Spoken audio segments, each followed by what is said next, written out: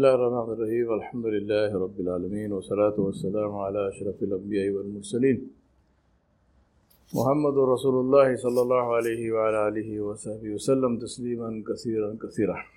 Amma ba'du, my brothers and sisters, I want you to reflect on something, which is, what is the thing that we give the greatest importance to in our lives? If I ask you, what are your life goals? I mean, most of you here are used to me, so you will give me what I call educated answers. But if that was not the case, if you just ask general people, what will they say? Life goal is to become a big officer somewhere in some company, or to have a big business, or to make so much of money, and so on and so forth, right? If you are in politics, then to have this position. If you ask individual people life goals, see where your focus is. We are focused on how we look. So, you go to a gym, you spend time there, you pay the fees, you do the exercises, build some muscles. You take care of your appearance, clothes must be good, and so on and so forth. Not just put on anything. Is it matching, not matching? What is appropriate dress for the time? Right? Same thing with cars, same thing with homes.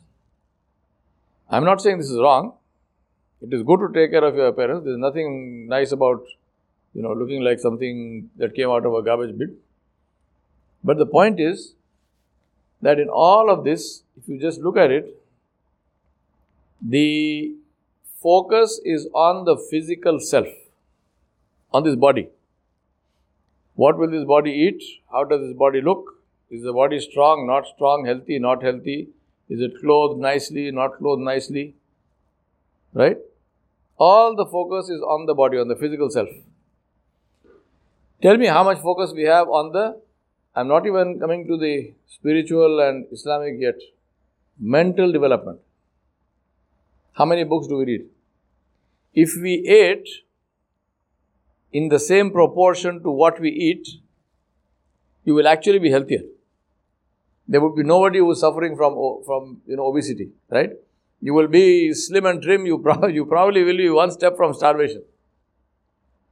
Some might even die because you don't eat at all. If you take the same proportion, how many books do you read in a year compared to how much food do you eat? You eat 3 times a day. Do you read 3 times a day? Just mental development, I'm saying.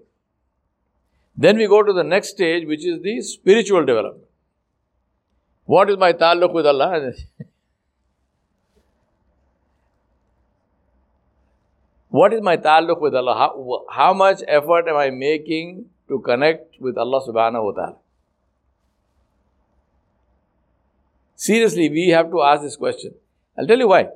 Because today, if you look at mental illness, for example, mental illness is a very, very major epidemic. Unfortunately, these are things which people don't talk about. Everybody is stuck in COVID. Mental illness is a much bigger problem than COVID. And by not just, in terms, by a huge magnitude. Serious problem, and not just in this country, globally.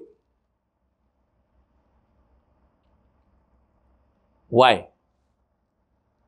What is the treatment that is given for mental illness? Depending on, of course, what kind of illness it is. But suppose depression, for example, is one of the most common of the kinds of mental illnesses.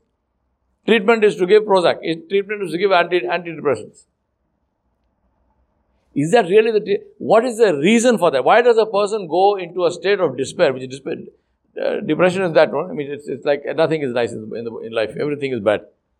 Negative.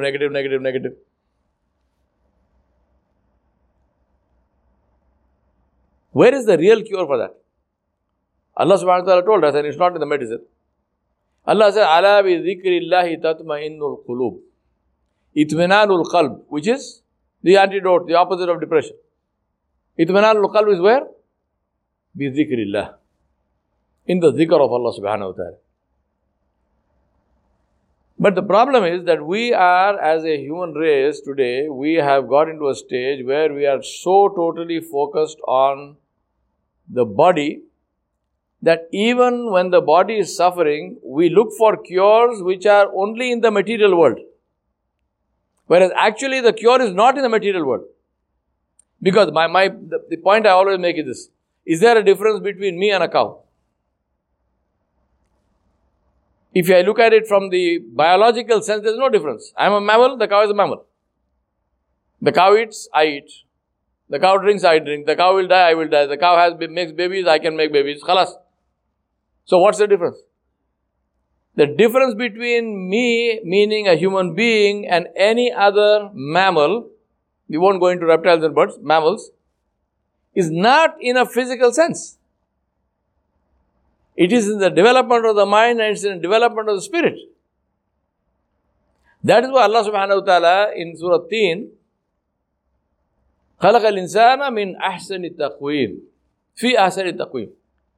Allah said Allah has made the human being in the best form. ثُمَّ رَدَدْنَاهُ أَسْفَلَ سَافِلِينَ. Then Allah subhanahu wa ta'ala threw him down into the worst. Threw him down does not mean Allah subhanahu wa ta'ala threw down despite, no. Because among the human beings are also the Anbiya alayhi salam. Allah did not throw them down. Throw down meaning we threw ourselves down into that asfala safilin. Illa alladhina amanu wa amilu salihati falahum ajrun ghayru mamnoon. Except the ones who have iman and who do good deeds. Amalu salih. For them there is an unlimited reward. Iman we know is to believe in Allah subhanahu wa ta'ala jalla jalaluhu and in Rasulullah sallallahu alaihi wasallam and following that, right? And the akhirah, all the arkan of iman. What is amal salih? In the Arabic language, there is a difference between fi'l and amal. Both are actions, but fi'l is anything you do. Amal is something that you do consciously, deliberately. Like if I'm sleeping and my hand falls like this is fi'l. But amal is something that I consciously do. And Allah is saying, amalu salih. And if you see the nuzul of the surah, this is one of the early Makkan surahs. At that time, the Sharia of Islam has not been revealed yet.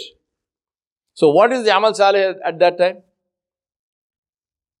They knew they were praying in the night because in Surah Al-Muzammil, Allah subhanahu wa ta'ala mentioned that. So they were praying in the night. But other than that, the amalu salih were really what today we know as general rules of good. Not telling lies, always speaking the truth, do not deceive anybody, treat people kindly. These were the amalu salih. Fasting had not been prescribed. Hajj was not prescribed. Right, so none of those things, but zakat was not prescribed. None of those things were there. Even salah, as we know, 5 times were not prescribed. They were praying only in the night, in tahajjud. Doing good. Mu'amilat. And today, if you look at it, this is the one point in which we are the worst. Brother Asad and I were talking just a little while ago.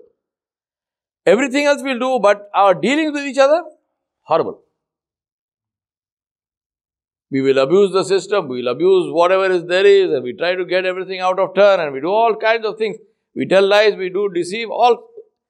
This is the biggest problem of the Muslim. And saying that others are doing is not an excuse because others are not Muslim. We are Muslim. When we are Muslim, when we answer to Allah subhanahu wa ta'ala, when we know that Allah is aware of what we do 24/7, we are going to answer to Allah, then we have no right to compare ourselves to anybody. We have a standard of behavior which is for us. No matter what anybody is doing, we must do the right thing because we are supposed to show others the way. Very simple thing of keeping on time. We give a time, but never. Always late. What is the meaning of giving a time is aqd, no? It is your agreement, right? I tell you, I'm going to meet you at 8 o'clock. Means 8 o'clock. There is no tafsir of 8 o'clock. 8 o'clock is 8 o'clock. It's a number. And if I cannot come, then it is my responsibility to call you and say, Brother Mahmoud, I am not able to come at 8 o'clock, this is what happened. If I don't say anything, you come and I am not there, and then I come and give you a long story, this happened, that happened. La hawla quwwata, what is that? But this is very sad to say, this is our Muslim behavior.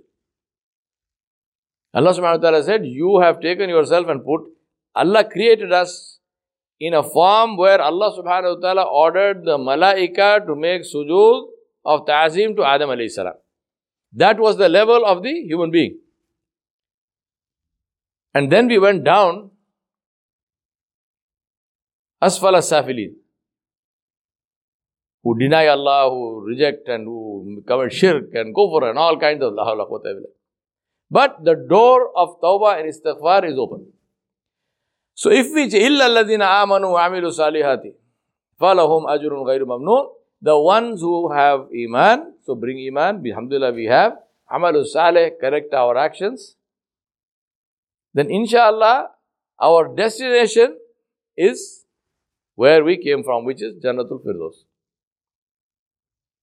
Allah subhanahu wa ta'ala in Surah Al-Mu'minun, if you look at all the ayat, ayah number 11 I think it is, Allah subhanahu wa ta'ala called Jannatul Firdaus what?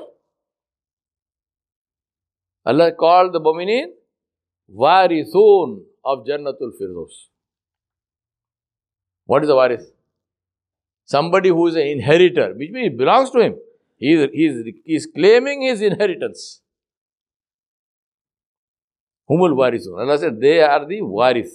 They are the inheritors of Jannatul Firdaus. It belongs to them. So inshallah, alhamdulillah, we are today in a situation, like I said yesterday, Allah has given us life. This dash. We talked about maximize the dash. This dash is where we are living.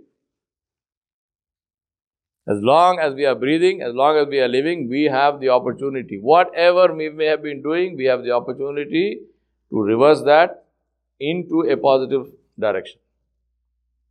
Once the malaika come, that door is shut. After that, there is no change. So I ask Allah subhanahu wa ta'ala Jalla Jalaluhu to give us the tawfiq to take advantage of this time and to correct ourselves and to become the warithin of Jannatul Firdaus, inshaAllah. Wa sallallahu ala nabiyil kareem wa ala alihi wa sahbihi ajma'in bi rahmatika ya arhamar rahimin.